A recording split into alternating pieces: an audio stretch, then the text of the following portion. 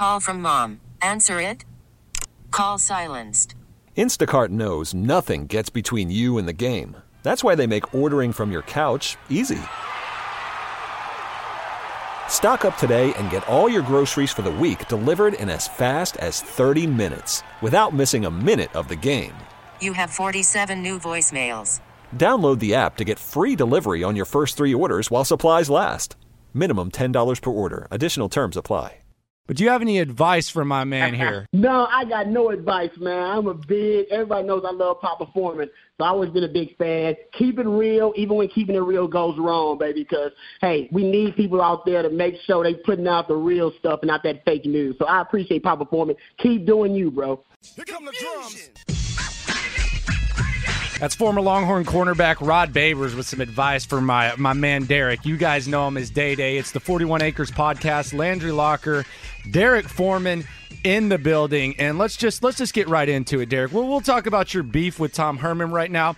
But what did we see from Tom Herman in year one as the 2018 season approaches that raised your eyebrows a little bit and made you question some of the decisions he was making? Let's just say from a coaching standpoint on the field. Sometimes I just thought that he didn't have he didn't put the ball in his best players' hands at times. I felt like the offense was very stagnant. I felt like the offense was, basically putrid. And just to be honest with you, if it wasn't for Todd Orlando, I feel, hell, we lose more games than we wind up losing anyway. Yeah, the defense was definitely the strength. I love Todd Orlando. And people have the misconception that, I want Herman to fail. Whatever my personal beef is, with Tom Herman or was with Tom Herman or whatever the case may be, it's not a reflection on Longhorn Nation as a whole. I love the University of Texas. I love what Texas has done, for my family, for, my children and blessing them, to receive an education there and to play ball at the university that they always wanted to, honestly play ball at, from the time that they were little kids. Like I said before, I was a Longhorn fan before my kids were even born. You're a lifelong fan. Yeah, right. So, this is not anything that I just jumped into once my kids got recruited there. This is what our household is, man. Right. We've been hook 'em. But it was just some questionable things that I think that he could have done better. Just some questionable play calling. The play calling inside the 5 immediately comes to mind against USC. You have a quarterback in Sam Ehlinger, who we know that he's a good runner. He's a big guy. His legs are part of the package, but when you have Chris Warren sitting on the sidelines, or you have Chris Warren playing tight end, and now you see him in the NFL, and you can say that he's playing third stringers. He's also playing with third stringers. So right. I never understood that whole he's playing against third string, because he's playing with third string as well. But when you have Chris Warren and you're running the ball with your quarterback multiple times, they did it all the time. It was every game inside the 5.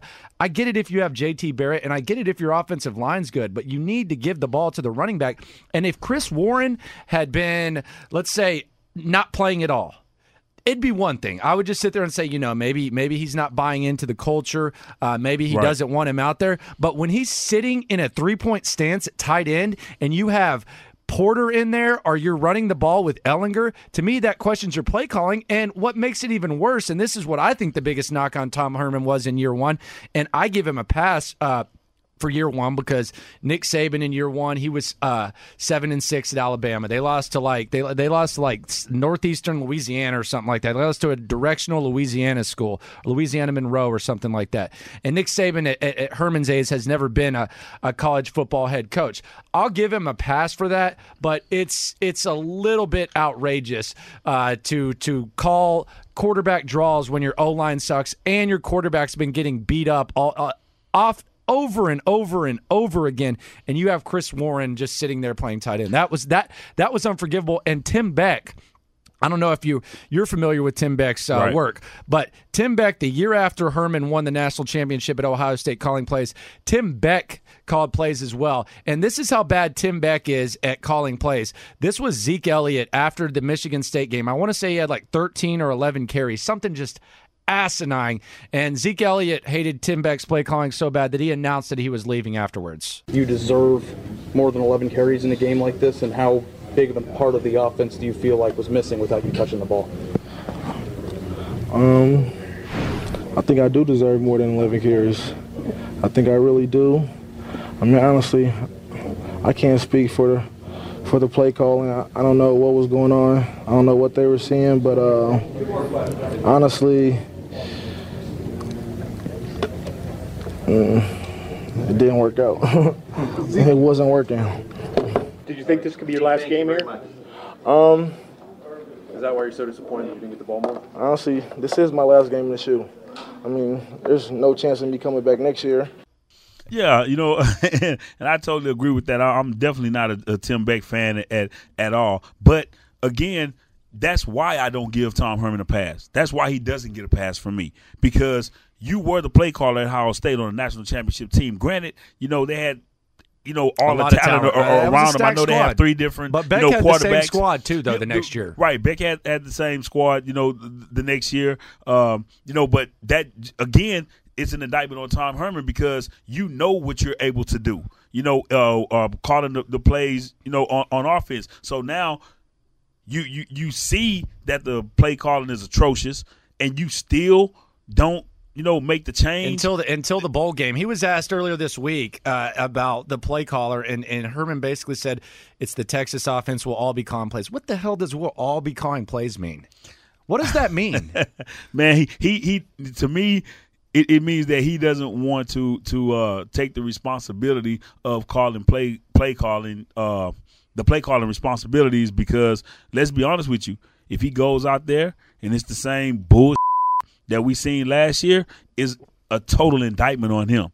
It's like Tim Beck is the scapegoat. Okay, well, I'll let Tim Beck call the plays, or he'll be the play caller or whatever. If things happen to go south, this year for whatever reason, hey, I can get rid of Tim Beck and it still buys me, more time at Texas. But if he takes over play calling right now and you still put out the same product that you put out last year, it's going to be a huge target, a huge indictment on him as a play caller. I said this about Charlie Strong, and I've heard you kind of say this about Herman. The biggest knock on Charlie Strong is you're supposed to be a defensive coach. Your defense is 92nd and 100-something 2 out of your 3 seasons. So it was a garbage defense.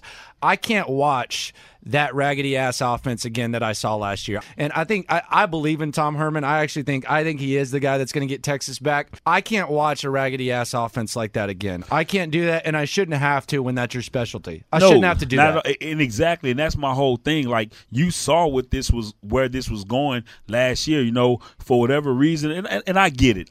Even, with my son, and honestly, that's what pissed me off last year too. It's your son, I was dude. upset. Like, that's the whole thing. And that was, it's your son. Dude. It's my son. But people were thinking, oh well, he's just being a dad or whatever. Okay, yeah. Yeah, but you criticize Charlie too. I'm being a dad, but I criticize Charlie for running Deontay too much. 51 times, yeah, in the Kansas game. I thought that run. You don't see NFL running backs getting the ball 51 times in a game, bro. That's Earl Campbell-esque. Back. In the Oilers days, that's like Bon Phillips crap. Right? Exactly, but you don't see that nowadays. I was mad at your son that year. I got to confess, I was really angry because the Charlie Strong era. I think the reason a lot of people just didn't care about last year, and they don't care about the upperclassmen, I feel like a lot of Longhorn fans just wanted to get rid of the Charlie Strong era. And your sons are part of the Strong era. I guess Chris Warren is too. So a lot of fans, including myself, just wanted to put the Charlie Strong era in the rear view, wanted nothing to do with it, and just wanted to get done with it. But I got mad at Deontay. He had a damn good season, by the way. But I got pissed at Deontay because I've grown up a Longhorn fan. And my dad and I, we traveled to games when my parents got divorced. My parents met at UT. They got married in Austin. I was born there. I've been to all 3 times I've been at the Rose Bowl. Me and my dad, like season ticket holders, we're there all the time. I love that shit. I got shingles when they lost the game when I was at a different school. The reason I got mad at him is because your son scored a touchdown against Baylor and did a Heisman pose when they had like 4 wins. Hey, man. Hey. I was like, come on, Deontay. Hey, man, no. Look. Here's the thing, man. He was rolling, man. He was feeling himself or whatever. And to be honest with you, man, I think that he was actually. I mean, yeah, he was a top 10 candidate. You look at Leonard Fournette that year, what he was doing, Dalvin Cook, even Donnell Pumphrey, down there. But I mean. And I feel like Deontay was the dark horse. He was the one that people weren't really talking about. Yeah. And I mean, and here's the thing about that. You knew who was going to get the ball. You knew everybody in the stadium knew who was going to get the ball that year, man. They was, and that's what, and I'm not just saying this because this is my son. I don't care who it is. It's 2,000 yards, man. And when when you have a true freshman quarterback, and your running game is your best friend, yeah, you might have talent out at receiver, but your running game is your best friend. They're stacking the box. Every team that we played put 8-9 people in the box, and he was still able to rush for 2,000 yards. But the Heisman pose in Waco on a 4-1 team. Come on, Deontay. Deontay. Hey, he was feeling himself. Hey, did he consider coming back last year? We talked about it honestly. He knew he was like, he was done. It's dangerous for running backs. Running backs, right. You got to get out of there because there's a shelf life. Yeah, the NFL stand for not for long, man. So you got to go and get your money, man. You got to go get paid while you're hot. Anything could have taken. Now, had he have come back, and we did discuss it. Had he have come back, and looking at it now in hindsight, I'm glad that he didn't. Because in Tom Herman's offense, the running backs aren't. Unless it's Zeke Elliott. I mean, he's had some good. He's had some good backs. But maybe if Deontay would have come back. I mean, he's an NFL. He did well with an NFL caliber back. I wonder what it would have been like last year. Because we talked about this before, and you just look at the Texas season. It's weird as hell. On one hand, you can say they had a chance to win this many games. They also had a chance to lose a lot of games. I think they had a chance to win all but the TCU game, but. You had a godly punter who probably won you a couple games, which is crazy to say. Michael Dixon is the man. And you had the defense. What this dude is doing in the NFL, man. I mean, he's got the internet going nuts. The internet going nuts with this cat. How many games do they win if they don't have him? I mean, I think it's a 5-win season. Maybe 4. If they don't have Michael Dixon, man. I mean, his ability to change field position and to pin teams, deep in the Oklahoma State game was remarkable. Man. Wow. And that was another heartbreaker where you have Ehlinger throw the interception. That's the other question, the play calling and then the Ehlinger's decisions last year. Well, even and here's the thing. Here's the thing that it's kind of a double-edged sword. I kind of give Herman sort of a pass, so to speak, or not. You've never given Herman a pass. Don't sit here and lie, Derrick. You've never given Herman a pass. Listen, not so much of a pass per se, but the fact of even with the offense being as horrible, as it was, we were still in positions. The Longhorns were still in positions last year to win a lot of games. And like I said before, I give Todd Orlando so much credit, man.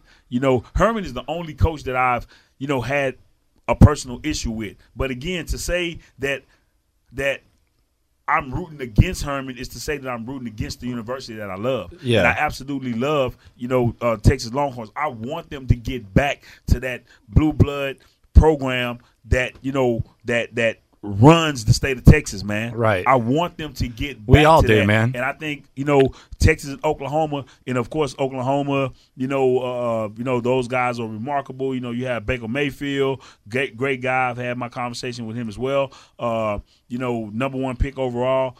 I don't look at everything through burnt orange. That's exactly it. I don't look at everything through burnt orange glasses. And I get ridiculed a lot. You don't love Texas. You don't care about Texas because you're saying this or you're bashing the program or whatever. And I challenge people on Twitter, like, pull up one tweet that I've ever said anything negative about the University of Texas. Have I ever said anything negative about the University of Texas? Have I ever said anything negative about any other coach on the staff, even as horrible as Tim Beck was?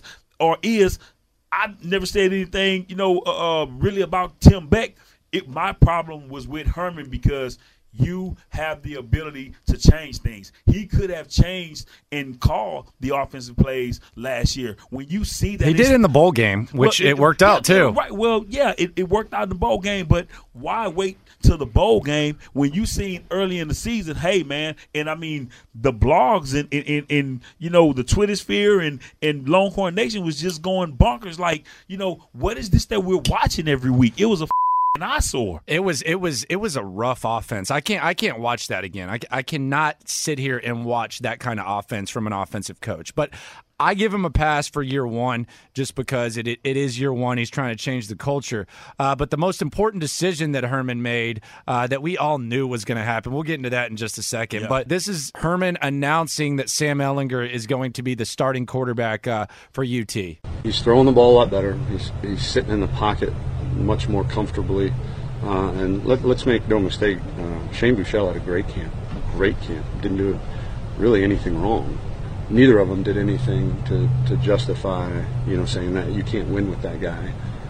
So it was just a matter of who do we feel gives you the best chance to win in the first game, and see if we're right.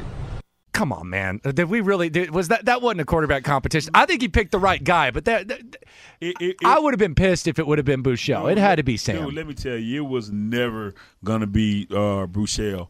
And, I mean, I'll be honest with you, people think that I'm just pulling stuff out my ass or whatever. I'm still connected to the program. My kids are still connected to the program. So it's information that, that I get from parents or not necessarily parents all the time, but, family members of players and through some players, just through the connection, what I'm saying, with, my sons, because my sons are still, cool with, those guys that's there. So, I hear things and things are being told to me or whatever. And I'll be honest with you, it was, Herman, I read, where, Herman saying, oh, it was a close competition or whatever. Come on, man. That was not a competition. But it wasn't, man. Sam Ehlinger, everybody knew that it was going to be. It's Ehlinger with a hard G. Haven't you heard Herman say it? Yeah, Ehlinger. So, it was never a competition, man. It was never and it's not a shot at Shane, because I think Shane is a really, really good guy.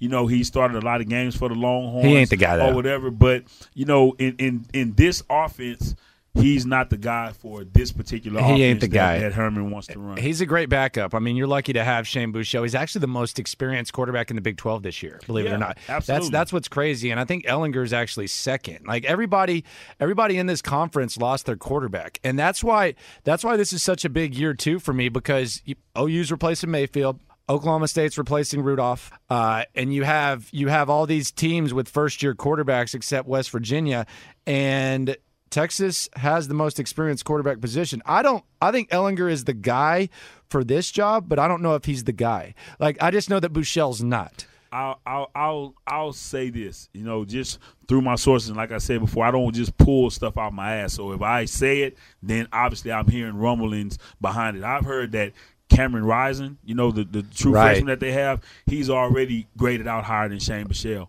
So don't be surprised if anything were to happen, allegedly, he would be. So you think Rising? You think if Ehlinger goes down, we could see Rising? I think it's a possibility that we could see Rising. I like honestly, that. I think it's a possibility that we can see Rising. And my thing is, you have to wonder what's going through Buechele's mind. If he ever really thought that he had a shot, at being a backup quarterback or starting, for that matter. And let's just be honest with you, man. Hey, Tom Herman played the quarterback thing the right way. I give him credit for that, because here's the thing. We've already been in quarterback hell. You know what I'm saying? Yeah, we're still in it. We're still in it. Sam Ehlinger, I like Ehlinger. It's looking up a little more now, but I agree with you. We're still there. It's looking a little bit up, but this is I don't know what Sam Ehlinger will be. I believe in the kid. I like his spirit. He seems like a leader. I like how he played against USC. I think he was actually the best game was against Oklahoma. Yeah, I thought he played his ass off against Oklahoma, but I can't sit here and look you in the eyes and say the next time Texas wins or competes for a national title, Sam Ehlinger is going to be the quarterback. I believe in the kid, but there's reason to be skeptical about Ehlinger too. Well, I think the kid has an upside, and I agree with you. There's reasons to be skeptical about Ehlinger, but here's the thing, in his defense, he was a young quarterback. He was a kid last year, behind a crappy O-line. Behind a crappy O-line, thrown into the mix or whatever. And I think for the most part, he was able to kind of man up and kind of, took on that responsibility. Yeah, he had some bonehead, decisions. The Texas Tech and then the fumble against SC. But these things are to be expected. Now he has a whole year. He's had a whole year to kind of, reevaluate. I don't know if he went back and kind of looked at film or looked at games from last year or whatever, but I'm looking for a better Sam this year opposed to last year, more experienced Sam this year opposed to last year. Well, look at your son's jump, man. Like, that's the thing about these. Like, there's a lot of other podcasts, and look, we're lifelong Longhorn fans, and we're going to keep it real. We're going to react week to week on the games, and we're going to talk about that stuff. There ain't going to be no sugarcoating it, and it's not going to be just we're not going to be repetitive. We're going to be the voice of the fan. We're going to be the voice of Longhorn Nation, and we're going to talk about this, but these kind of things and everything that comes up. We're going to have guests as well. But this is the thing about this, and this is why, like, we were doing a podcast, and this is actually the first time we've met. This is me and Derrick. You're hearing our first conversation together. But this is the thing about kids, and when there's all these preseason podcasts and you got fans breaking down, like, around the Big 12, like Oklahoma State, they're breaking down other teams. We don't have a clue because these are kids, man. Like, just look at the physical maturation of Colt McCoy from his freshman year. Look at a picture of Colt McCoy's freshman year, and then look at him his junior year. Yes. It's not even the same person. No. Corey Redding, I know when he was at UT, he gained 40 pounds in the offseason. Like, your son, he got a lot bigger from freshman to junior year, and if you just look at his production, like, good Lord, I didn't know your son was a baller like that. I didn't I didn't know Deontay was a baller like that, like, because all this recruiting and stuff, and I don't get into recruiting. By the way, if you're in a recruits mentions right now, if you're a Longhorn fan and you're a grown-ass man and you're in recruits mentions right now that are high school kids, you're a weasel. You're a weasel. But Armani was more highly recruited than Deontay, and Deontay was there, and then it was like, oh, who's this Chris Warren kid? He might be the future. Right. Deontay, we did not know that Deontay was what he was till his junior year. One thing that I can say that's negative about Longhorn fans, and I've stated this, from the time that my sons, came on campus, and especially the year after. We know that Malik Jefferson was special. We know that this kid, comes in and he was this, 5-star recruiter. He was supposed to turn around the program. And absolutely. And that was my thing was, everybody, this kid, is a for sure, first round, pick and so on and so forth. It's easy to say these things in the first, because let's just be honest with you. The first half of that freshman season for Malik Jefferson was phenomenal. He was handling his business. The Notre Dame game, on up, until after the bye week, but the second half of the season, I don't know if he was kind of dealing with injury at that time or whatever, but it wasn't really all that great. The second half of the season, Malik didn't really have a great season. He got benched, his sophomore season, under Charlie Strong, which, again, I don't feel like that's Malik's fault because, like I said, everybody think that I'm this Charlie Strong apologist or, I just didn't want Charlie Strong to go or whatever. Yeah, Charlie Strong up too. He made some bonehead, decisions too. Malik Jefferson was never a inside. A middle linebacker. Dude, they had him basically soaking up blocks like he was some scrub. Mike May, if you engage, and this was the knock on Malik, if you engaged in Malik Jefferson, he couldn't share blocks. But if you put him at the weak side and you let him just kind of be that dog that just roams the yard, bro, he's going to shoot that gap and he's going to get back there and he's going to disrupt some. And Charlie had him totally playing out. And everybody knew it too. That was what was so bad. Like the Charlie Strong era, and I look at Malik as almost as a disappointment. And I know that that's pretty harsh, but he was the face of UT football for 3 years. Or he was supposed to be the guy. Like there's been like transitional recruits where obviously when Chris Sims decided to go to Texas instead of Tennessee, it was a big moment because that was when the blue chippers just started coming, and then you had Vince come, and you had all these recruits. Malik was supposed to be the guy that was going to turn things around, and it didn't happen. Like he had one winning season in his whole career, and it's like it was disappointing. But God, he was being misused. But yeah, exactly. Man, he was being misused his first 2 years. And that's why I don't put it. And it takes a team. I mean, one guy can make a difference, but it takes a collective team effort to be able to do these things. And I'm talking about everyone being on the same page: offense, defense, special teams. Which our special teams has been hell. Garbage. Texas special teams has been kicking, even. Like they get field goals blocked, even with Charlie, whether it's Herman, it's all over the place. I don't know what's going on with that. So it was a lot of things. So we except can't just, the punter. We know that Malik, was that guy, coming in. And like I said, in his defense, Charlie definitely played him out of position. So yeah, Charlie did some bonehead shit too. Honestly, you can even go as far as saying, why in the hell we knew. Everybody knew. I mean, all you did is watch the games. Everybody, as great as a kid as Jonathan Gray is, and he's a great kid, a great leader in that locker room for those young guys. And, my son Deontay, he swears by Jay Gray. He really loves Jay Gray. Jay Gray. That was another disappointment, though. And Malcolm Brown, both took him, as a freshman under their wing. But that sophomore year, everybody knew that Deontay was the better running back over Jonathan Gray that sophomore year. Gray was rough. But Charlie would go into press conference and Charlie would say, hey, our best players are going to play, yada, yada, yada, yada. Well, Deontay Foreman was your best player.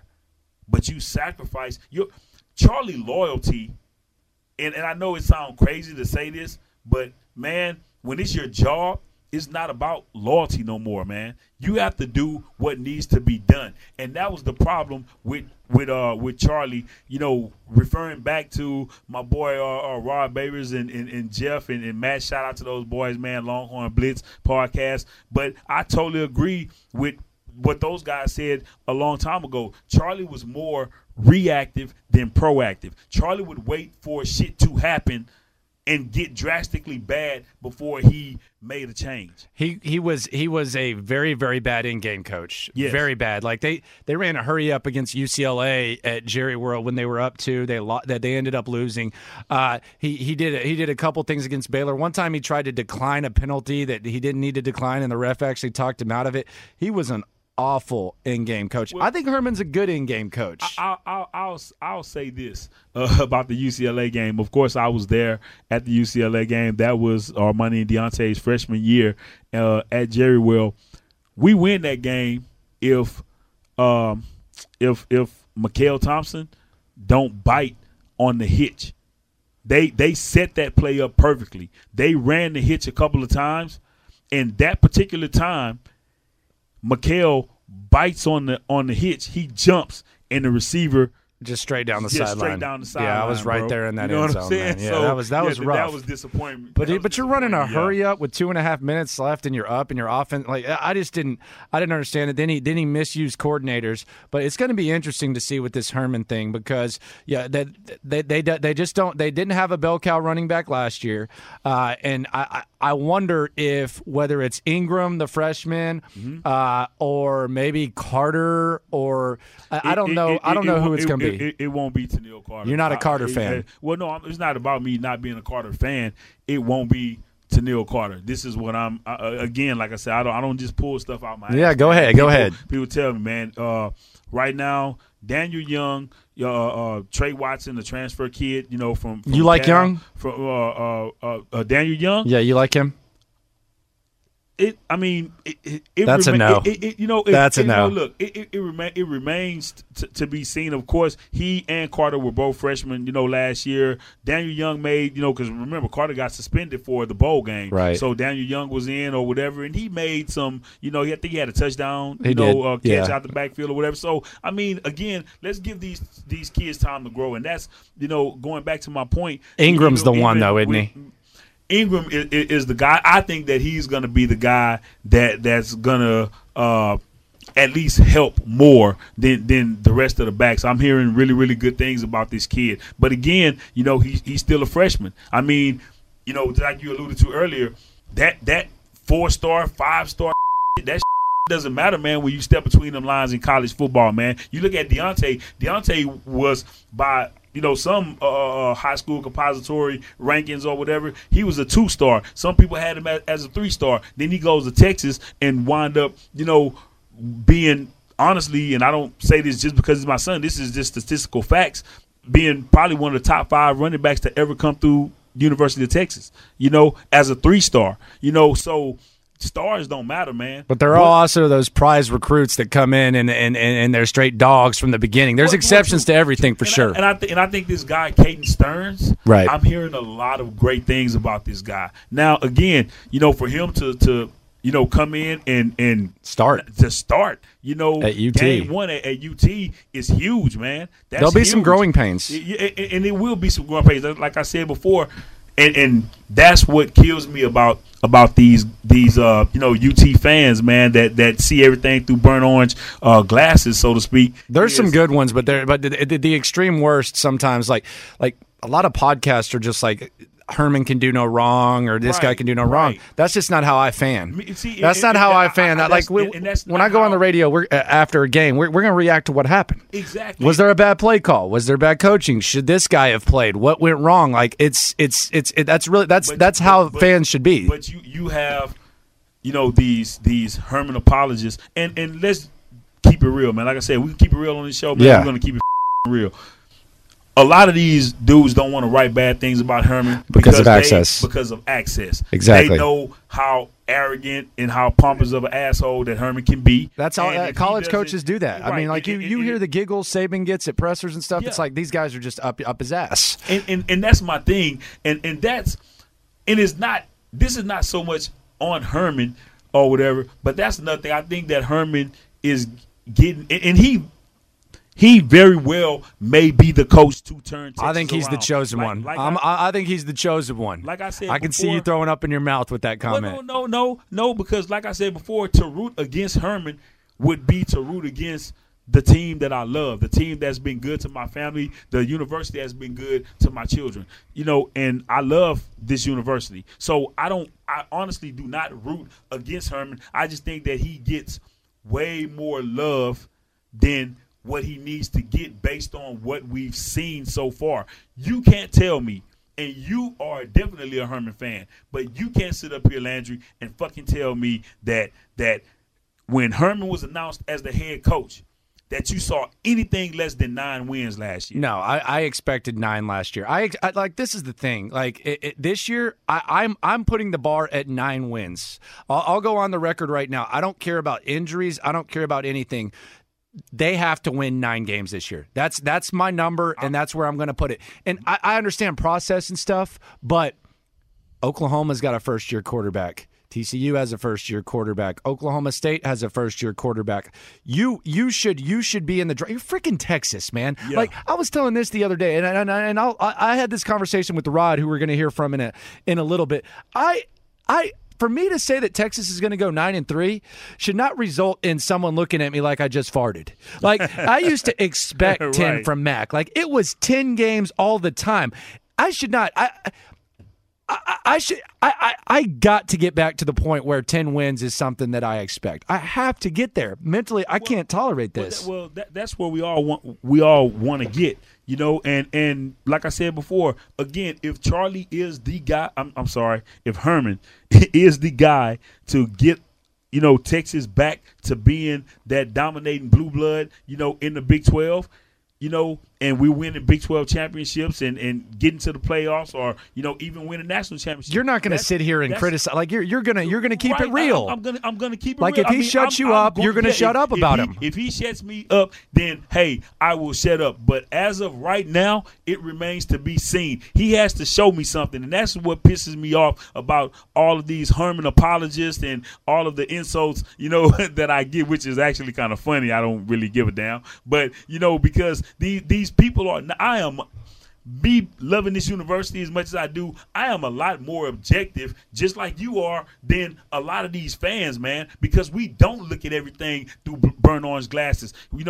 Although we can say, yeah, let's see if Herman is going to be the guy that's going to come in and change this program. But at least we're objective about it based on what we seen. Last year, and of course you give him a pass. I don't give him so much of a pass last year because I feel like, his arrogance cost us certain games last year. I also think, but this is my thing, Derrick. I think that he was more focused on changing the culture and the process, speeding up the process than just winning games, which sounds silly at the University of Texas. But I think year one, he was just trying to clean the floor of any sign of the Charlie Strong era. That's what I feel like. True, but you're doing that, and that's fine. I have no problem with him coming in. And true story. Armani and I, we were in Atlanta at the College Football Awards. Okay. And he and I were in the room talking. And I told him, I said, well, it's going to be, a new coach, coming in or whatever, what you think about it or whatever. He said, hey, it is what it is, man. We just got to go in there and, everybody just has to get better, yada, yada, yada, yada.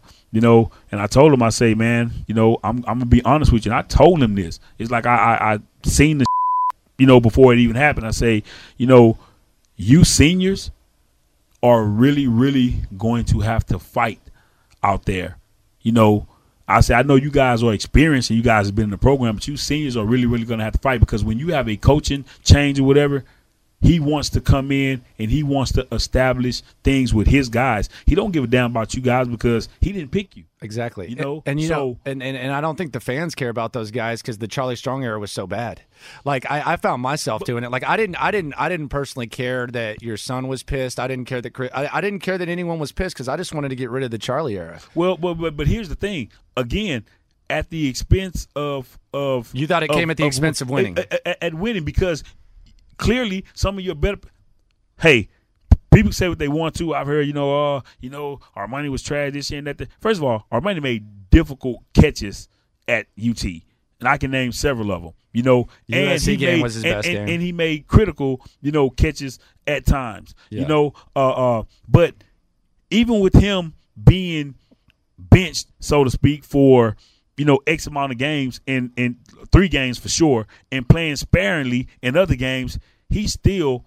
And I'm not saying this because my son, statistically, pull it up, PFF, Pro Football Focus, pull up the stat. He was statistically one of the better wide receivers on the team. And with him missing those games, still led all wide receivers in touchdowns. So what does that – so if some people say, well, he was trash or whatever the case may be, but he missed X amount of games that totally didn't play and played sparingly in others and still led the team in touchdowns. The last I checked, how you win games, yeah, defense can stop other opponents or whatever, but you have to be able to put up points. And if you're not putting up points, you're not winning. So Armani was actually helping this team put up points more than the other wide receivers on the team, were putting up points. I haven't felt good about receivers at UT than I do heading into this season in a long time. And I don't know why. Maybe that just says more about how crappy the receivers have been, but I actually like these young receivers. But I will say this. I think Lil Jordan Humphrey's going to have an incredible year. I'm a fan of his, but Colin Johnson really hadn't done a damn thing. Yeah, man, he hadn't done like I'm not saying he has the tools, he looks the part, he's shown flashes, but Colin Johnson has not really done anything. I agree with you, and that's what kills me about some of these, Longhorn fans. And I get it, man. I get, rooting for your university, and you want these kids to do well. Hell, I want these kids to do well. I want Texas to get back, but they're so oh, this kid is going to be the next this, or this kid is going to be the next that, or whatever the case may be, because of how highly recruited they were, or whatever the case may be. Man, let these kids develop. Do you remember when Colin Johnson came in? Oh, we have this 6'6" receiver, and, he's going to be the next Calvin Johnson-esque or whatever, yada, yada, yada, yada. You know what I'm saying? And I agree with you. To this point, and no disrespect to the kid, 'cause I think he's a great kid. He could do it, but he hasn't done much. He hasn't done since he's been on the 40. Yeah, he hasn't done anything. His best game was the USC game. And again, yeah, you go for 100 and some yards or whatever, but you have to score points. You weren't able to score points even when we were in the red zone, and he was on the bench, which, like I said, again, I'll never understand that theory, with Herman or Tim Beck or whoever the F was calling plays at that time. But Colin Johnson has not gotten it done, and this is going to be a year for him. This is his year. I'm hearing, that he could potentially be because you can't teach 6'6". Right. You just can't teach 6'6". You can't. So this is going to be his year. If he doesn't do it this year, bro, it's going to be a problem. He has to. It's his year. It's his year. He has to do something. You're going to have Humphrey on the inside, and then you got all the kids. I was disappointed that Hemphill Maps transfer. That was a little bit heartbreaking for me. One thing about me, man. Again, I know so much information on things, man. See, people just think, oh, you just don't like Herman because you love Charlie or whatever. Dude, I know inside that I would never share, publicly, because it, I would never blast a kid. That's one thing that I'm not going to do. I'm going to judge a kid. Like we said, you're a loser. Like we'll sit here and talk about this, but you're a loser if you're in kids' mentions and stuff like that. At the end of the day, we love the college football, but I ain't going to sit here and I can say that Colin Johnson hasn't performed, but I'm not going to sit here and blast a kid. Right. We're going to judge the kids strictly on their performance on the field, off the field, or whatever, because that's what we do. That's what this podcast is. So we're gonna judge them based on that. But it's information that I know that I would never. So you're saying it's not 100% Herman's fault with RHM? It wasn't 100% Herman fault with RHM, but Herman played a factor, in that. Sure. And like I said before, I'm not going to go into detail. Yeah. I mean, the kid is gone. We've moved on. We're focusing on this year. I have information on kids this year, names that have been rumbling in inside things. But like I said before, I'll never put that out, one way or another. I would never, implement a kid on certain things. I know kids who've recently have failed drug tests in the program. Yeah. Right now. Yeah. You know what I'm saying? That I'll never put their names out. And I know this for sure. Like I say, this is not information I'm not going to come on a podcast and say something, just out my ass, dude. You know what I'm saying? It ain't that serious with me, bro. That's just like someone asked me on Twitter the other day. I can't exactly think what it was, but it was something about Tom Herman. And I told him, I said, hey, I don't know. I'm not going to sit up here just because I have a personal, how I feel about the guy personally.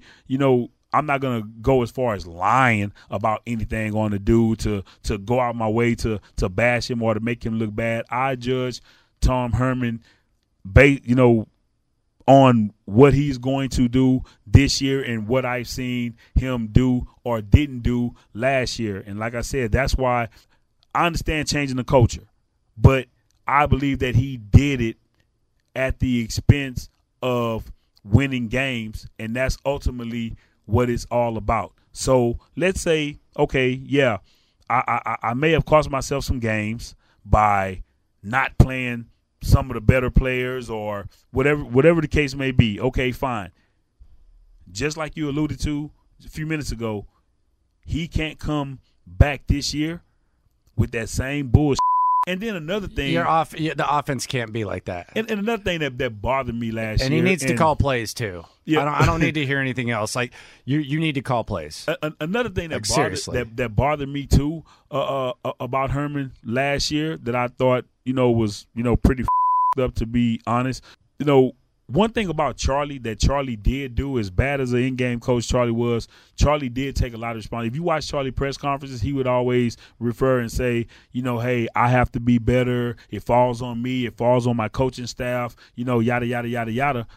You watch Herman press conferences last year, man, he threw those kids under the bus quite often, man. See, I don't mind a coach throwing kids under the bus, though. But ultimately – you're the guy. You're supposed to be this offensive guru. But he took blame, too. He did say, it's on me, it's on us, we have to do better. Well, he has said that. After Urban Meyer made the comment, and it's crazy to even refer to Urban Meyer right now with all the controversy going on. But just, for context, after Urban Meyer, kind of called him out on it, hey, man, you can't do that. The fairy dust comment? Yeah. You can't. The thing is, right. I think Urban was because him and Charlie coached together at Notre Dame and they coached together at Florida. Charlie was his DC, so right. I think he was just as much defending Charlie as he was bashing Herman.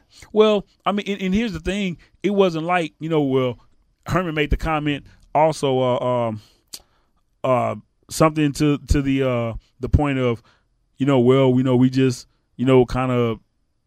Have to deal with what we have here or whatever the case may be, basically referring to the Charlie. Players weren't good enough. The players weren't good enough or Charlie left the cupboard bare. No, Charlie did not leave the cupboard bare. Even as horrible as Charlie Strong was, he still had 2 top 10 recruiting seasons. As horrible as he was, he still was able to recruit and get guys in there. So the cupboard wasn't bare. Look how many people that we had drafted off of the defense last year that's playing in the NFL right now. A couple. So exactly. So and some that weren't drafted. But that's I don't in think the it NFL. was. I also think, and this is why I don't feel sorry for Charlie Strong on that, because I feel like he hiked his leg on Mac Brown too much. Because I don't think it was as bad as he was saying when Mac was there. They played for a Big 12 championship. They did the final game of the regular season against Baylor. They did when Mac was there. So this notion they were recovering from the death penalty after Mac. Yeah, I thought Charlie did the same thing with Mac Brown too. Because they were talent there. You still had Quandre Diggs there. The problem, and this has been, I respect Mac so much, man. When you can play what was that, 2013 that that they were playing Baylor the last game of the year for the Big 12 championship or whatever with Case McCoy. You know what I'm saying? And 13, you're right. 13. And you were able to get that there with Case McCoy. Exactly. And we know Case was nowhere near his brother. He couldn't carry his brother jockstrap. Yeah, we knew that. But I don't even know how Case got a scholarship. I don't know how that happened. We know how Case got a scholarship. Case got a scholarship based on his brother, man. But then he played. The same reason why, and no disrespect, because I love this guy. Don't say this. His family is great. Don't say this. Or whatever, but I'm going to tell you. Don't say it. I don't really know how Tyrone Swoops wound up getting a scholarship. Man. But I do know why. And he lingered around forever at that position. Tyrone Swoops got a scholarship because Mac Brown. Now, obviously, this was the downside of Mac's career, but Tyrone Swoops was signed. We need a quarterback. Tyrone Swoops was signed basically because they was thinking that he could potentially be the next Vince Young. Yeah, that's a little weird. I don't like that comparison, bro. There's only one thing those two have in common. I think you know what right. it is, dude. Let's hear from somebody. Let's hear from Rod Babers. He played for Mac Brown. He's going to be our first episode on the 40 Acres. We're going to have a guest every week. But I talked to Rod Babers, a buddy of mine. You remember him for his work in the 2000s when DBU really started. But I asked Rod Babers about a lot of the stuff that we're talking about, and I also asked him just straight up, is Tom Herman the right guy for the job? For some people, Tom Herman's, they're still on the fence about him, right? They don't really know what to expect or what to think of Tom Herman. There's some folks at U of H, obviously, don't trust him, say he's not a man of his word because he was dishonest with the players about whether he was staying or whether he was going. Here in Texas, there's been the Deshaun Elliott tweet that was taken back, and some people think that means that some of the players might not have liked the culture change necessarily. There's also, remember him dancing at the Texas Bowl on the nipple rub. The nipple rub. Right. I mean, I heard he got in some trouble with that from the boosters and the donors and from Chris Del Conte. They don't want their head coach acting in such an unbecoming manner. So people are a little stuck. Some people want to call him an a-hole. They're like, oh, man, Tom Herman's an a-hole. And I always say this, the best coaches that I've ever known, and honestly the best coaches in college or pro, honestly, they're a-holes. Doesn't make them a bad person. Was Mac an a-hole? Was Mac an a-hole, though? Mac, not out front. He was not. No. I'll say, but Mac was a little bit different. Remember, Mac was his own public relations department in himself. Right. That's the reason Texas struggled during Charlie Strong's tenure with putting out a great message, right? Remember the coaches got mad at him because he wasn't recruiting in the state, and remember the debacle about him going to go get Sterling Gilbert, and he couldn't get the offensive coordinator he wanted on his own, so he had to bring in the president to help him out. All of those were public relations nightmares. But Mac Brown was so savvy. Look at him now doing, analyst work for ESPN. He's such a savvy guy with the media. He was able to manipulate the media a lot into a lot of different situations. He would control the press conference, and also, as I know very well, and me and Mac have buried our hatchet, but he would try to control the message to the point where he would try to control those who were actually, trying to inform the public, meaning myself. So I think for Tom Herman, he's got some of that Mac Brown in him too. He wants to control things, but I think he's cocky and he's arrogant. You don't see a coach dancing on the sidelines mocking an opponent unless he's arrogant and a little cocky. But I kind of like that about him. And I'll say one thing about him dancing on the sidelines. Yes, it got him in trouble with the boosters and the donors, and Chris Del Conte probably had to give him a stern talking to. But after that game, Breckenhager, other players in the locker room said that's when he won over the locker room. And it was shocking. It was like that's the moment he won over the locker room. Even Drew Lock of Missouri said, hey, I wish my coach would dance with us like that on the sidelines. So he relates to those players in the locker room a lot better than we can. And I think for him, as long as he wins the locker room, he doesn't give a damn what anybody else out there is saying. He most recently allowed John Bonney to transfer. He was from Houston Lamar, DB high as I call it. He allowed him to transfer with no penalty to Texas Tech. I think a lot of that was because he wanted some positive public publicity out there. So there was a lot of negative publicity surrounding the Ohio State story and whether he was the source and all that kind of stuff. And I think ultimately he wants people to know I'm for my guys. I will take care of my players. That's really the only thing he cares about. He also might have seen Bonnie play a couple times when he was at Texas. I'm just kind of kidding a little bit. That dance that you mentioned, I was actually at the luncheon, and I don't think people understood the backstory of that whole bag thing. There was a luncheon, and Locke was actually on stage, and he started dancing, saying he was going to get into Texas and stuff. 3 guys from each team were on the stage, and he said, yeah, we're going to get the bag. So that was the backstory on that. But I'm with you. I kind of like my coaches to be a little bit of an a-hole. And I'm glad that you and Mac buried the hatchet too, because going back to that pissed me off actually, Rod. And that was before I actually got to know you a little bit. But I'm glad that he at least came around on that, because that was I think all college coaches are somewhat petty and they're allowed to control things, but that was next level, you and Mac's thing. It was, and I was petty a little bit too with it, and me and Mac actually went a couple of years without talking, which is absolutely ridiculous. But most recently, we hugged it out and everything and talked it through. And I just think that Mac got really paranoid toward the end. He knew there were a lot of people that were trying to get him out. His circle of trust was starting to shrink a little bit at Texas because he wasn't winning the games and he didn't have the leverage that he usually had. And he ultimately, he told me this, and I agree with it. He said, if you were playing for me, I would have taken up for you the same way I took up for the guys that I was criticizing, because I had been critical of some players and some play calling. He said, I would have taken up for you when the fans criticized, the teams that you played on. And I agree with that. I said, you know what? That's why everybody loves you, Matt, because you are for your players, which is kind of what I brought up about Tom Herman. When the fit hits the shed, it's because now I'm a member of the media, but also a player, and people won't listen to you, as you know, unless I keep it real. And when Texas is getting their butt whipped in 2011 and 2012 and 2013, I got to keep it real, even when keeping it real goes wrong, and it went wrong for me. Yeah, it definitely went wrong, but I'm glad you kept it real, and I'm glad you're doing your thing right now. I just want to throw a hypothetical out there before we get to some storylines in the upcoming season. I threw this out there on Sports Radio 610 earlier this week. What happens if, because we remember the guys that interviewed to replace Mac Brown, if the Longhorns would have hired, let's say, James Franklin instead of Charlie Strong, what are we saying about the Horns heading into 2018 right now? Wow. Damn, and actually I was a big David Shaw guy. I don't know if they could have pulled him. That would have been nice too.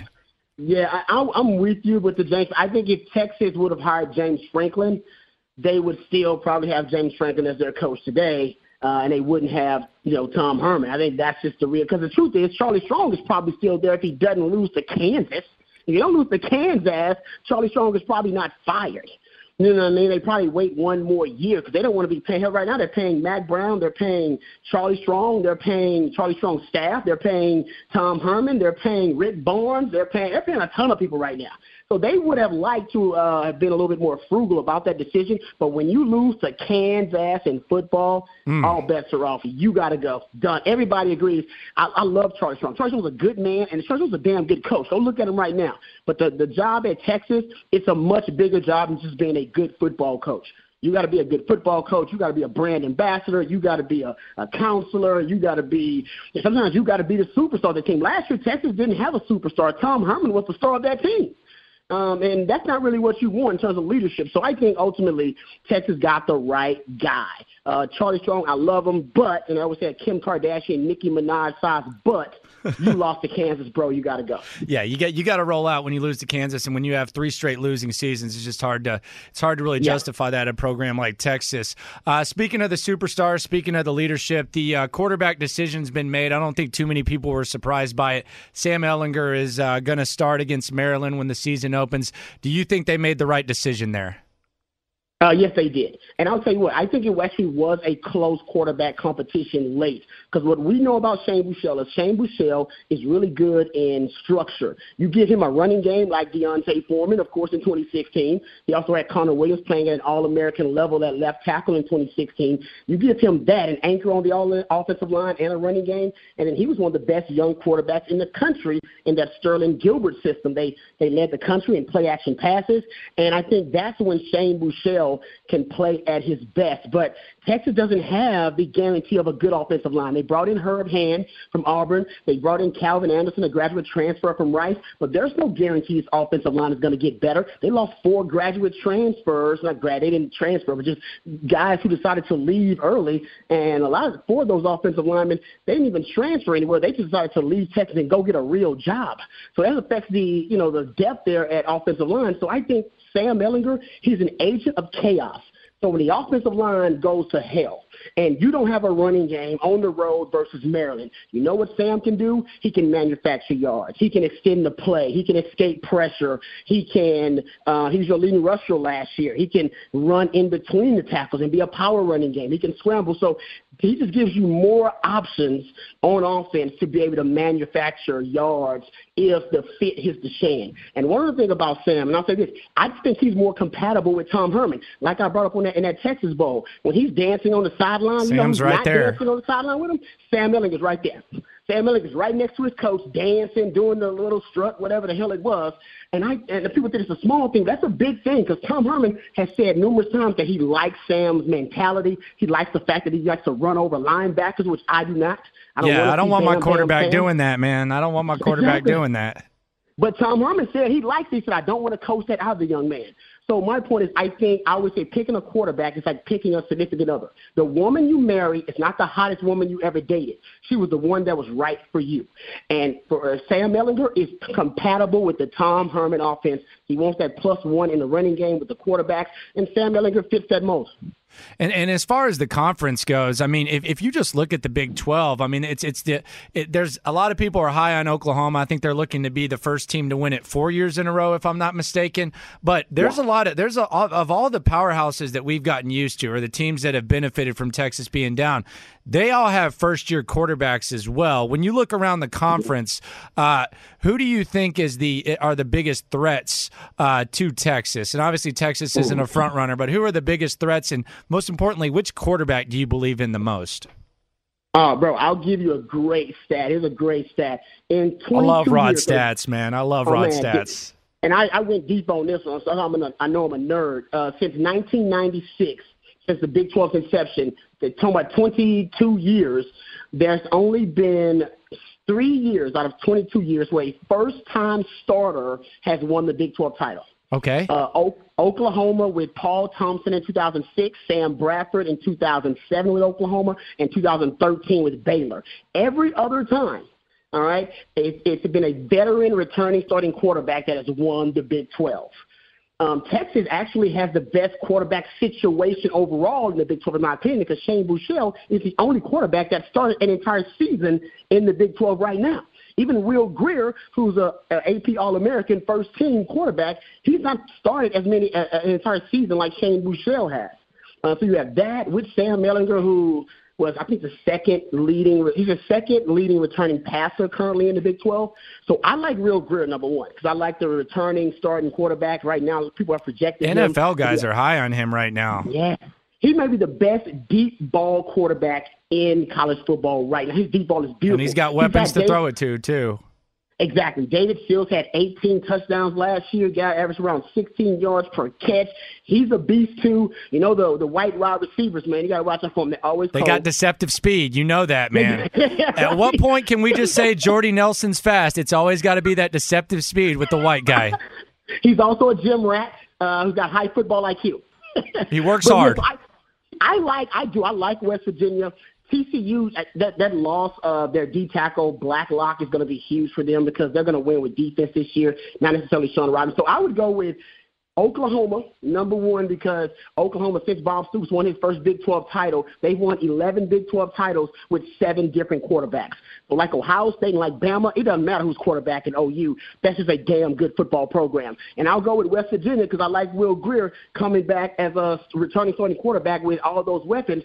Dana Holston may have his most prolific offense he's had since he's been at West Virginia. So those are my 2 sleepers outside of Texas that I really like to win the Big 12. And that's the other thing about West Virginia. The one good thing Texas does have going for them is that West Virginia is historically so much different at home than they are on the road, and you at least get to play them in Austin instead of having to go there. That's a tough place to play. I don't know how people do it. And then Oklahoma, you got Kyler. Looks like this is going to be his last year of football. It's going to be interesting. We'll probably talk more about that as things start shaping up. Because the bottom line is, Rod, you can be very close to the UT program, but as far as following college football year to year, it's not like the NFL. We don't have a damn clue a lot of the times about how these teams are going to be until we see them play a few times. Yeah, the number one example of that, Landry, is K-State, right? We have no idea K-State year to year if they're going to be good or bad, but it's like, don't disrespect or sleep on K-State and Snyder football. You know what I mean? Can you believe he signed an extension again? Like, it's like a 4-year extension. Dude, I've been trying to do this. You let me know, Landry, because you do great research, brother. Can you find me a picture of Bill Snyder when he's young? No, he's like Morgan Freeman. He's the white Morgan Freeman. Like, I can barely, like, Morgan Freeman has looked almost the same. He's starting to age a little bit here, but Morgan Freeman has looked the same age since he's been in the limelight. Bill Snyder is the exact same way. I'm going to agree with you on the Morgan Freeman thing, bro. I never thought about that, but you're right. It's the exact same thing. So, how do you think Texas does this year? Just a win prediction. I want to get that from you, and then I'm going to go back in time to one of my favorite eras when Texas started turning it around when you were playing. I'm going to ask you some hard hitting questions about that. Oh, no worries. I got Texas, and people thought I was being optimistic. I got them at 9-3. That's what I had. And people, don't you want to get past the point where when you say Texas is going to win 9 games and you went like a decade plus saying 10 was a given, where people look at you like you're almost predicting they're going to win every game by 50 points? That's my goal. I want to get to the point where I can predict Texas to win 9 games without looking like I farted or something like that. No, I'm with you, man. I feel like a homer. And I'm like, I'm a homer for picking Texas to win 9 games. How the mighty have fallen, right? Like, that's what the standard has dropped. It's been a long time, though, man. It's been rough. It has been, but I think second-year turnarounds are something we've seen. Go look at the blue blood college football programs, right? There are 15, 20 of them out there. And when they hire the right guy at head coach, usually the turnaround doesn't take that long. You talked about James Franklin. It took him 3 years. Bob Stoops won a national title in his second year. Hell, I was on campus for that. Man, you made me sit through that ass whooping too, man. I remember that. I wasn't allowed to leave early. Urban Meyer won a national title the second year. Kirby Smart went to a national title in his second year. Look at what Mark Richt was able to do when he went to Miami. So I'm telling you, you have a blue blood college football program because you have all the resources. You have everything at your disposal. You're going to recruit great because everybody wants to be a part of that blue blood college football tradition. If you have the right coach, it shouldn't take you 4-5 years to get things headed in the right direction. That's what took Charlie Strong too long. He was getting skunked. He was getting beat by 21-plus points. That's mad and embarrassing. Get off the stick. Texas fans won't stand for that. Last year, Tom Herman brought back the Texas fight. They weren't blown out in those games. They fought to the end. I think this year you see them get over the hump, start to win some of those games that were close games last year. So we both got him at 9-3. Another thing, Nick Saban 7-6 in year one, and there were a lot of pissed off people at Alabama. There were players angry. They lost to Louisiana Monroe Nick Saban's first year. So when you're trying to change the culture, a lot of times that's what happens. And I think we both agree Saban's the best of all time. So no doubt, even he had a 7-6 his first year. All right, I want to get into your era because it was really when things turned around. Because I remember I was leaving a basketball game in Dallas. I was with my dad. We were driving, and we heard that Chris Sims had decided instead of going to Tennessee, he was going to go to Texas. And that was the pivotal moment. That was the pivotal moment in the Mack Brown era. Me and my dad were excited. We were high-fiving. We were extremely pumped. And then, you and Sims played together. I think y'all got matching tattoos, too, if I want to bring something up on you. I don't want to. Yes, we do. Yeah, y'all do. I'm proud of it, too, by the way. I'm proud of that. He also said that you disappear a lot. I heard him on Pardon My Take. He said you've kind of disappeared on him and haven't kept in touch. So how are you going to get the man's matching tattoo and not keep up? You might need to give him a call. But that was a great era. I want you to come clean, and I've always stood by this. It seems like every Texas fan wanted Chris Sims to be the quarterback instead of Major Applewhite when Applewhite was in. Then Sims played, and all of a sudden, the revisionist history was higher than it's ever been, and everybody said that they wanted Applewhite the whole time. You were always a Sims guy, right? Yeah, I was always a Sims guy. Not only because he's he's one of my brothers from another mother of another color. That's my dog. But I thought he had a higher ceiling. I think that's why Matt was willing to give Sims so many opportunities to beat out Major, because he ultimately understood the guy with the higher ceiling, and that's that NFL ceiling for a guy like Mack Brown. He's like, that's going to take me to the national title. And I think he realized Major is great, but Major's ceiling was not an NFL ceiling. Even Major understood that. Major went to the Patriots undrafted, and he ended up leaving the Patriots. They didn't even cut him. He was like, nah, I'm out. I'm done. I'm moving. I'm a coach. I'm not a player. You know what I mean? So I think he even understood that Sims had an NFL ceiling from the day he got on campus. And I think Mack Brown wanted that. That's why you got the receivers you got the next year, right? You get Roy Williams, B.J. Johnson, and Sloan Thomas, 3 5-star receivers, right, in the same class. Because, hey, you got Sims there. They like, I want to go play with Sims. I want to go play with the Super Bowl champion son, the number one offensive recruit in the country. So other than Ricky Williams, there is not a more important recruit in the history of Mack Brown, Texas football, than Chris Sims. You don't want to believe it, because I don't think you get Vince Young unless you get Chris Sims, and then you start that kind of that momentum going with Roy Williams, B.J. Johnson, and Sid Benson after that. I think that momentum helps you get Vince Young. Could be wrong about that, but remember, I think Ricky did a lot. Ricky did more than anybody because he came back, won the Heisman, and that was probably Mack's best recruiting job ever. But remember, Sims, like you said, was committed to Tennessee. Dude, it was a big deal. It was a big deal when he flipped. And Tim Brewster, who arguably is still one of the best recruiters in the country, Tim Brewster was the guy that flipped him, who's now one of the A&M's recruiting gurus. And I remember Sims told me, he said, the reason I came to Texas, man, is because I walked in there and I saw what it was kind of like an NFL locker room. He said it wasn't racially divided. He did bring up that Tennessee had kind of a racially divided locker room. Like the black guys were hanging out with the black guys and white guys hanging out with the white guys. And he was like, I'm from an NFL locker room. My dad, everybody hangs out together. And that's what he liked about Texas. I remember him saying that initially. So I think for Sims, he still is one of the best quarterbacks in Texas football. He'll never get props for that. But the truth is, he put too much pressure on himself in big games. Yeah. And I think that's why he had his worst games on the biggest stages.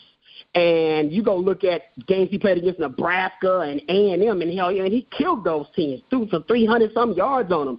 But in the Big 12 title games, the Texas OU games, he often had his worst games. I think he just put way too much pressure on himself. I think he learned to deal with that later on a little bit better. Yeah, it's funny you mentioned that because it kind of comes full circle here. You mentioned him flipping from Tennessee, and then you mentioned the Big 12 title game.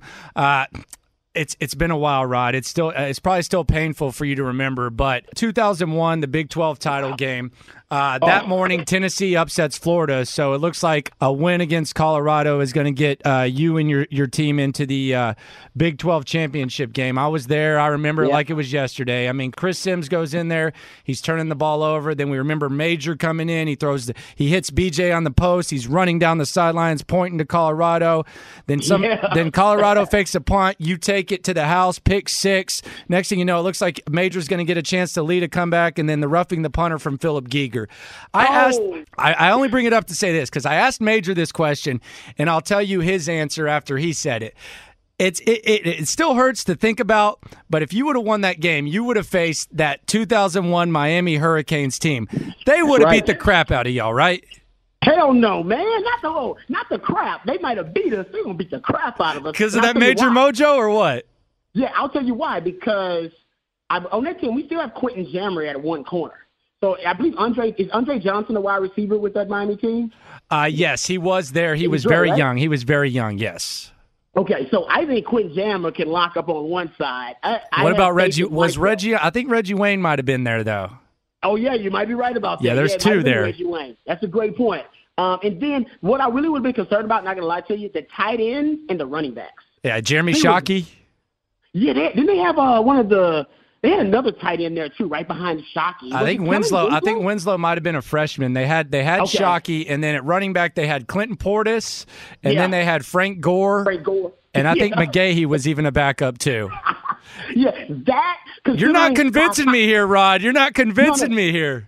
Considering that Colorado ran it down our throats after we beat them by 30-something earlier that year, yeah, it would have been tough for us to stop that Miami running game. But Ken Dorsey, there's no way Ken Dorsey could have thrown our secondary. We were loaded, man. That secondary was nasty. Yeah, now you're making a point.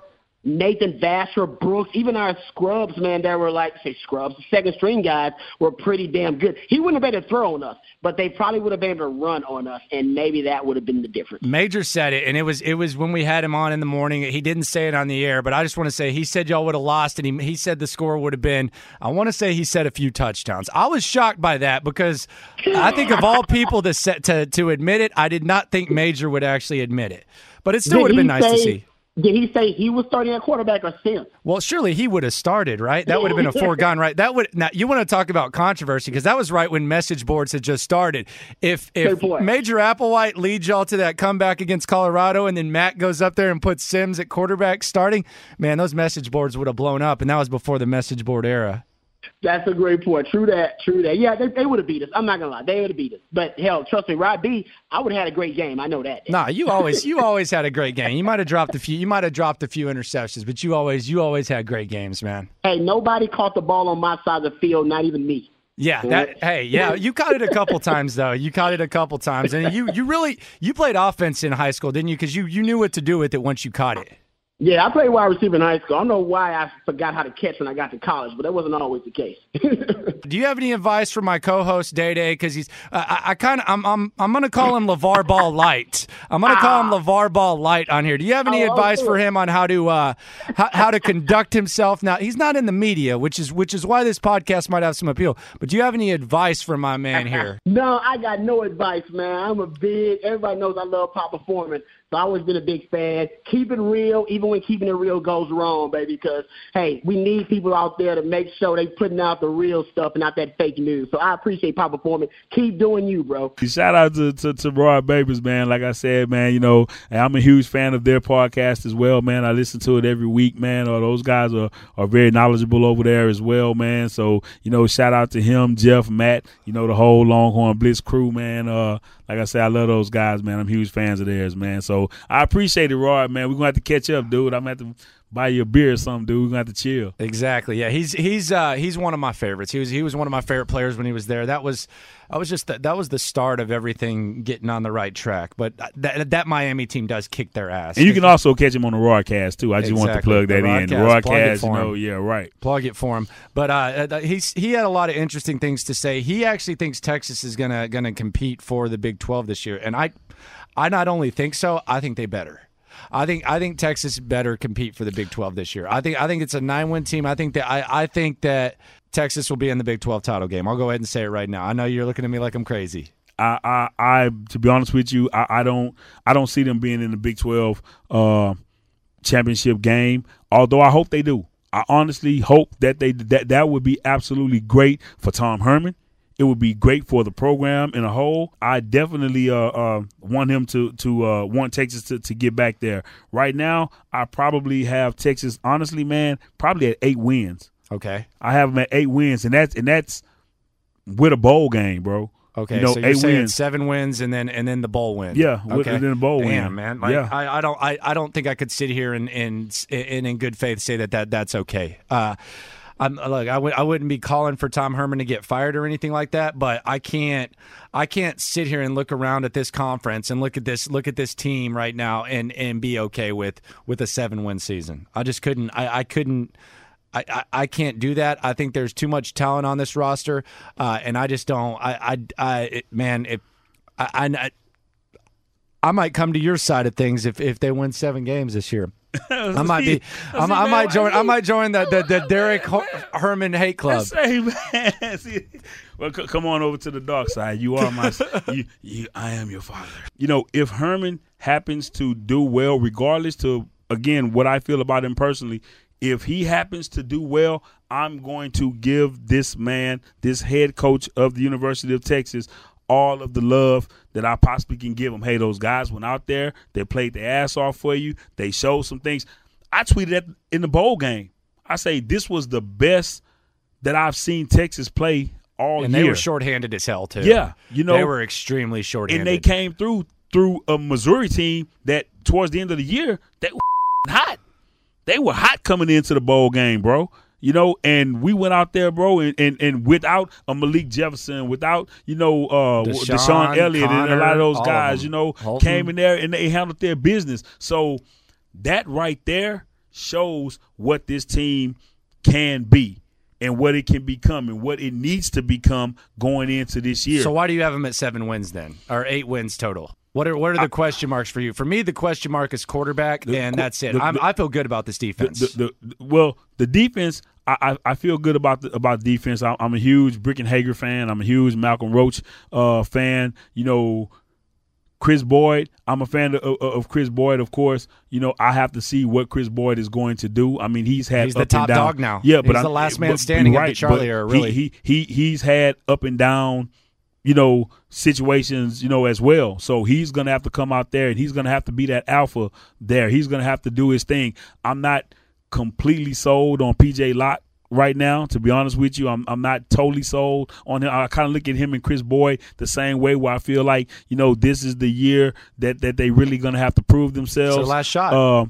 Offensively, I know that we have receivers. I'm with you at quarterback. We're still going to have to see what Sam is going to do. The O-line. To be honest with you, I mean, I know Tom is saying, that the O-line is looking a lot better, and it's a reason why Connor was Connor. And this kid here is stepping into that left tackle Connor position. Was out last year. It's not like Connor's played every game. He missed most of the season. Right. I don't mean to cast any aspersions on the kid or anything like that, but it remains to be seen what this guy's going to do. There's question marks on the O-line. There's question marks, right? It's question marks on the run. It's question marks in the running game. We don't know what Keontae Ingram going to be. We don't know what this offensive line is going to be.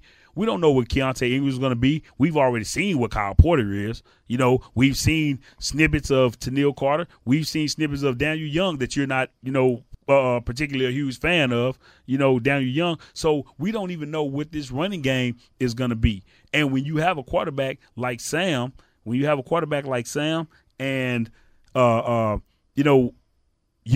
don't have a running game where everything is going to land on his shoulder, again, to your own admission, you don't know what you're going to get from the quarterback. So to me, the reason why I say 8 wins is because it's still a lot of uncertainty. It's still a lot of things that we're unsure of with this team. Defensively, they're going to be solid. I believe in Todd Orlando. I believe that this guy is going to have those guys ready to play. Offensively, I'm more concerned offensively than I am defensively because, again, with the lack of running game or the unsure running game that we don't know much about, what Sam is going to do, how much Sam has grown throughout the offseason, is still a question mark. The offensive line, still could be a question mark. The reason that I do think they're going to be good is, number one, I think the Big 12 conference as a whole, with all the inexperience at quarterback, I think it kind of brings the rest of the conference down to them. And I think the defense is going to be just fine. I feel very confident in Todd Orlando, but I also trust Tom Herman as an offensive guy. It is a free pass. It's admittedly so, but I trust Tom Herman as an offensive guy, and I think that Tom Herman is going to have this offense looking much, much, much better than it was last year. I'll be honest with you. I don't think it's going to look as bad as it did last year. Hell, it can't. It can't look any worse than it did last year. It's impossible. But however, again, I still have question marks. I'm just hey, I'm from Missouri, man. You know what I'm saying? The show me state, bro. Like show me, bro. Based on what we seen last year, there's no reason for me to be optimistic on what this team is going to look like this year. Even defensively, I know because to your point, you're saying, well, with the inexperience at quarterback, with other teams, losing a Baker Mayfield, losing a Mason Rudolph and these guys, like that. Of course, you have Will Greer coming back, West Virginia or People whatever. Are high on that dude. They're really high on him. I just never really seen it like that. They're talking about top 10 NFL.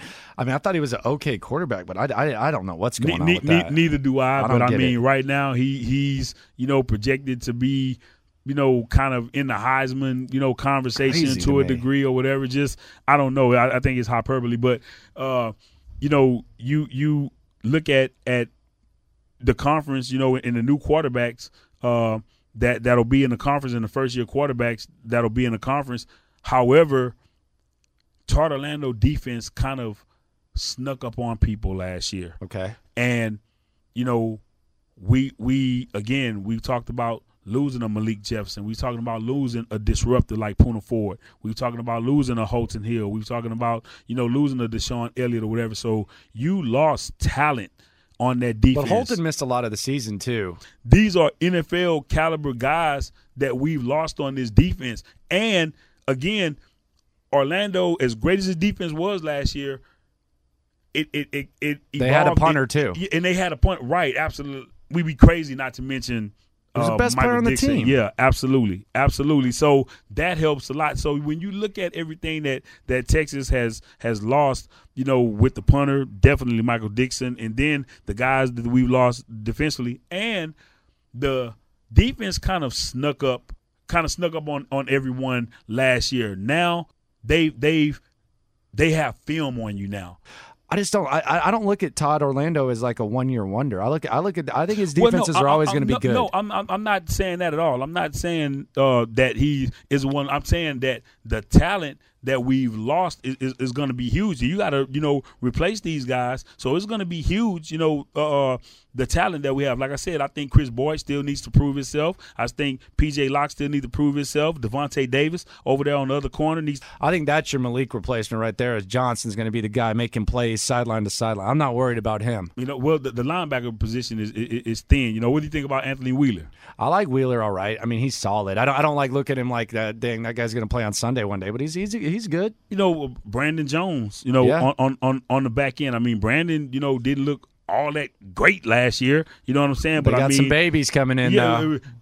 Exactly. So that's my thing is that even with this defense, when you lose the talent that you've lost, to the NFL on this defense, these guys are going to have to step up. And again, now the other teams have had a whole year to look at this Todd Orlando defense. So now they can kind of, pick their spots. Let's try this, let's try that, or whatever the case may be. So it's not sneaking up on But they don't have any quarterbacks. If they don't have quarterbacks, you can't do it. It cancels out a little bit. Again, we understand, first-year quarterbacks or whatever the case may be, but your quarterback at times is only as good as your offensive play calling and what you have around you. How many times have we seen quarterbacks who had pieces around them, that they was able to make them better just because they had a nice running game or they had a top-notch receiver or whatever the case may be. So, we still have to take things like that into consideration. Again, I want Texas to do well. I'm not rooting by no stretch of the imagination for Charlie to fail. I'm just being Tom. I'm sorry. You keep mixing those two up. Yeah, you're gonna make people throw up. Yeah, right. We talked about both of them. Charlie is gone, y'all. He's gone. Hey, I wish him well. Over there in South Florida, man. Do his thing or whatever. But we are here. We're in the Herman era, and again, if Herman is the guy to change this program around, then hey, kudos to him. Again, you have him at 9 wins. I have him at 8 wins this year. And I have him at 9 before the bowl. I got 9 wins. See, and I have him at with a bowl win 8 wins. So you got him at 7-5, and then a bowl win. Just look at. We'll briefly touch around the conference. I'm not sold on Kyler Murray. I remember watching Vince Young in mop-up duty his freshman year, and I was like, all right, that's the guy. I remember watching RG3 when Baylor played Wake Forest the first game of his career. I was like, that guy's got it. Johnny Manziel against Florida, his first game. That guy's got it. I don't really know how. You're already paid. Where these guys are trying to get, you've already gotten there. And we know that you're going to go play baseball because the contracts are guaranteed. Your money is already there. You already was a high draft pick or whatever. So I don't know how serious you're going to take this season. I don't know how engaged you're going to be. I just don't think he's the guy. And also, I saw him play a high school game. I was going to see him. The opposing quarterback was just a sophomore, and I didn't even know who this kid was. But I looked at that guy and I said, you know what? That guy's better than Kyler Murray. That guy happens to be Sean Robinson at TCU now, and I was more impressed with him in high school than I am Kyler Murray. I don't even see it. It's not even the pay. I just don't see it, man. He's not going to be anywhere near he's not Baker Mayfield, no. But I believe that I'm going to give the kid the benefit of the doubt to say that, he's going to go out there and he's, going to give, all he has to Oklahoma. I think he's going to go out there. He's going to compete because he wants people to talk about him, hey, not only was this guy, a good quarterback, the year that he was at Oklahoma, but, athlete, top 10 baseball pick or whatever in the draft. So I think that he wants to kind of keep his name, out there. He don't want to, be considered a bust or just kind of a nobody at Oklahoma. This is his whole football career here. Right. This is it. This is his last year. So maybe he's desperate. Maybe they do something. I'm not sold on it. TCU's good. TCU's a good team. They probably have the. Is Gary? Yeah, they have the best coach in the conference. I'll give it to Gary. Gary Patterson. I like Gary Patterson. I'm a Lincoln Riley fan, but he's a young coach, so I can't crown him there yet. But Gary Patterson, I would say, is the best coach in the conference. No disrespect to Bill Snyder, who's about 99 years old or whatever he is, but I think TCU has the best coach, and I think I like their quarterback. West Virginia, I'm just not buying it, and I'm glad that the Horns actually get to play West Virginia in Austin because it's just such a different thing, but I'm not buying this West Virginia hype. I'm not sold on Will Grier, as well. I would be sold on him if you weren't trying to tell me he was a top 10 NFL quarterback. Right. That's what I'm saying. He's good because he's an air raid, quarterback. Right. He's an air raid quarterback. And hell, if he doesn't hurt his hand, they might have beat Texas last year too. Hey, no doubt. And not getting off the subject, that's kind of the thing too is, again, everyone is giving Herman all of this praise.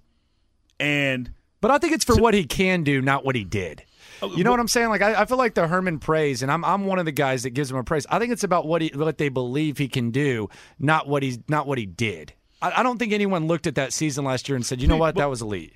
It was actually not that much better than what Charlie did or whatever, and making a point again in the K-State game. If Chris Warren don't recover that fumble, we lose that game. If Will Greer don't get hurt, we lose that game. And I mean, we could talk about a bunch of ifs or whatever. Hell, if my aunt had nuts, she'll be my uncle. You know what I'm saying? So we can talk about ifs all we want to, but the fact of the matter is, you're saying the bottom line is wins or wins, and he won 7 games. Yeah, wins or wins, and he won 7 games.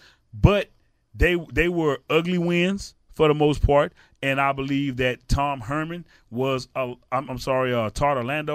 a lot of the reason, behind those wins and being able to keep those leads. And again, Michael Dixon, man, just being able to change field position, man, and just as dynamic and great of a punter, as he was. But until Herman shows something this year that's better than the product that he put out last year, and he has to. And you're going to give him props. I mean, that's what we're going to do every week. Every week we're going to come on here. We're going to react to the game. We'll put it out every Sunday night or Monday morning. It's going to be, we're going to react to every game, but. This is it. You're going to give him props when he succeeds, but we're not going to sit here. We're not going to sit here and wave pom poms. We're going to give you the passion that Texans fans want to hear. That Texas fans. Yeah, man. This is not a podcast. Like I told you guys, man, it wasn't going to be a Herman bashing. And we ain't going to sit here and break down the Big 12 too deep. Yeah, man. Yeah, we ain't going to do all that.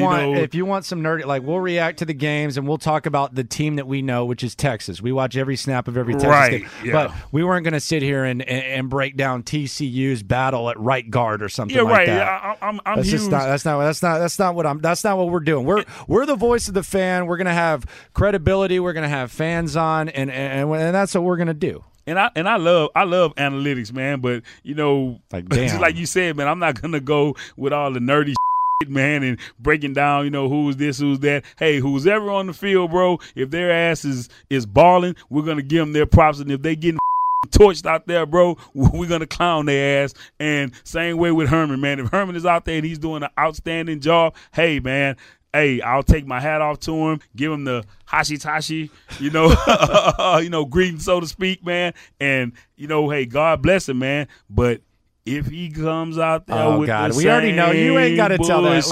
We already know. I'm telling you, bro, it's going to be bad, bro, and I'm going to say how I feel. Oh, I know. And I don't give a your damn. Your thumbs are getting loose as you're saying this. You got those Twitter thumbs ready to go. I want him to be successful because I need Texas to be successful. So I'm not letting my judgment being clouded by how I may feel personally about him or whatever. It's about these kids. It's about this university. It's about Longhorn Nation, and that's what we want it to be about, man. So we're going to give it to y'all, man, honest and truth. Whoever downloads, man, we ask that you guys share this podcast with, your friends or tell people about it, man. I feel like, no disrespect to any other podcasts out there. I know everyone is doing their job, but I feel like we're giving you the really right here. Again, we ain't going to, go on for a 15, 20-minute bannering at the beginning of the show. We're going to dive right in. We're going to get into the man, and we're going to give it to you, man. And why do people think you don't work? I work every day, man. You know what I'm saying? My son does not take care of me. Yes, have my son done things, for me, for his mom? Of course. I mean, we as parents, we didn't just pop up in their lives. Like, we've been there through the whole process, But I mean, when you look at what, roughly about $4 million or whatever over 4 years, that's not life-changing money for yourself and everybody around you. I got Texas by 20. I'm going 42 to 22. I'll go 42 to 20. Wow. Yeah, 42 to 20. I think they come on strong. Wow, yeah, really? I think they come on strong. Wow, 42 to 20, bro? 42 to 20. That's what I got. I'm drinking it, man. I'm drinking it. I need some of that you smoking. You on that good you know what I'm saying? Hey, I'm gonna take Texas in this game, and I'm not gonna lie. I'll be honest with you. I really just made my decision as we were recording the podcast, man, because like I said before, it was just a lot of questions, a lot of things that I'm looking at, with Texas that I'm unsure of. Maryland is coming back, with a lot of their guys. Got a lot of distractions, though. Both, man. And no DJ Moore. Thank goodness. DJ, yeah. And, Thank goodness. And they made some big. DJ Moore made some big plays, but Kasim Hill, came in and he was kind of a lightning rod. The two running backs, both of those guys were good. They were kind of gashing Texas last year as well. Pigram will be back, so that read option that they were running, man. I mean, they were. So what do you got? What do you got, yards, man? 42-20. I'm on the record. I'm gonna take Texas. I'm gonna take Texas 24-17, man. It's been a fun episode. 42-20, 24-17. The season's going to start Saturday. We're going to react to it every week. 41 Acres. Tell your friends. And until next week, you want to say hook 'em? Can you say hook 'em? Are you allowed? Oh. You're a Longhorn hater. So, I don't know. You want to say gig 'em? You're an Aggie. You're an Aggie recruiting wow. tool. Hey, man. Hey, let me tell you something, bro. I would rather jump off a building and catch my eyelid on a rusty nail than to ever be an Aggie or a Sooner, dude. You know what I'm saying? It's literally 4:45 right now, and OU still sucks. You know what I'm saying? It totally sucks to be an Aggie. You guys will always be the little brother to Texas. I don't give a damn what Texas is going through. You guys aren't done. I think you guys have a coach that you guaranteed $75 million to, to maybe go 6-6.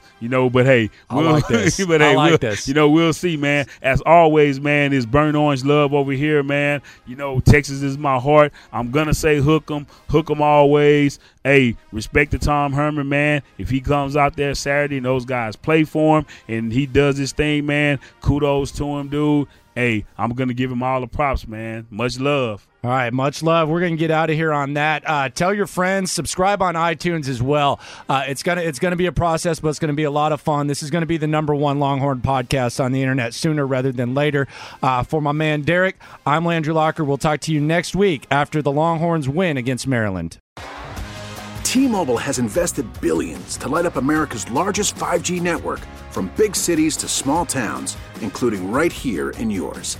And great coverage is just the beginning. Right now, families and small businesses can save up to 20% versus AT&T and Verizon when they switch. Visit your local T-Mobile store today.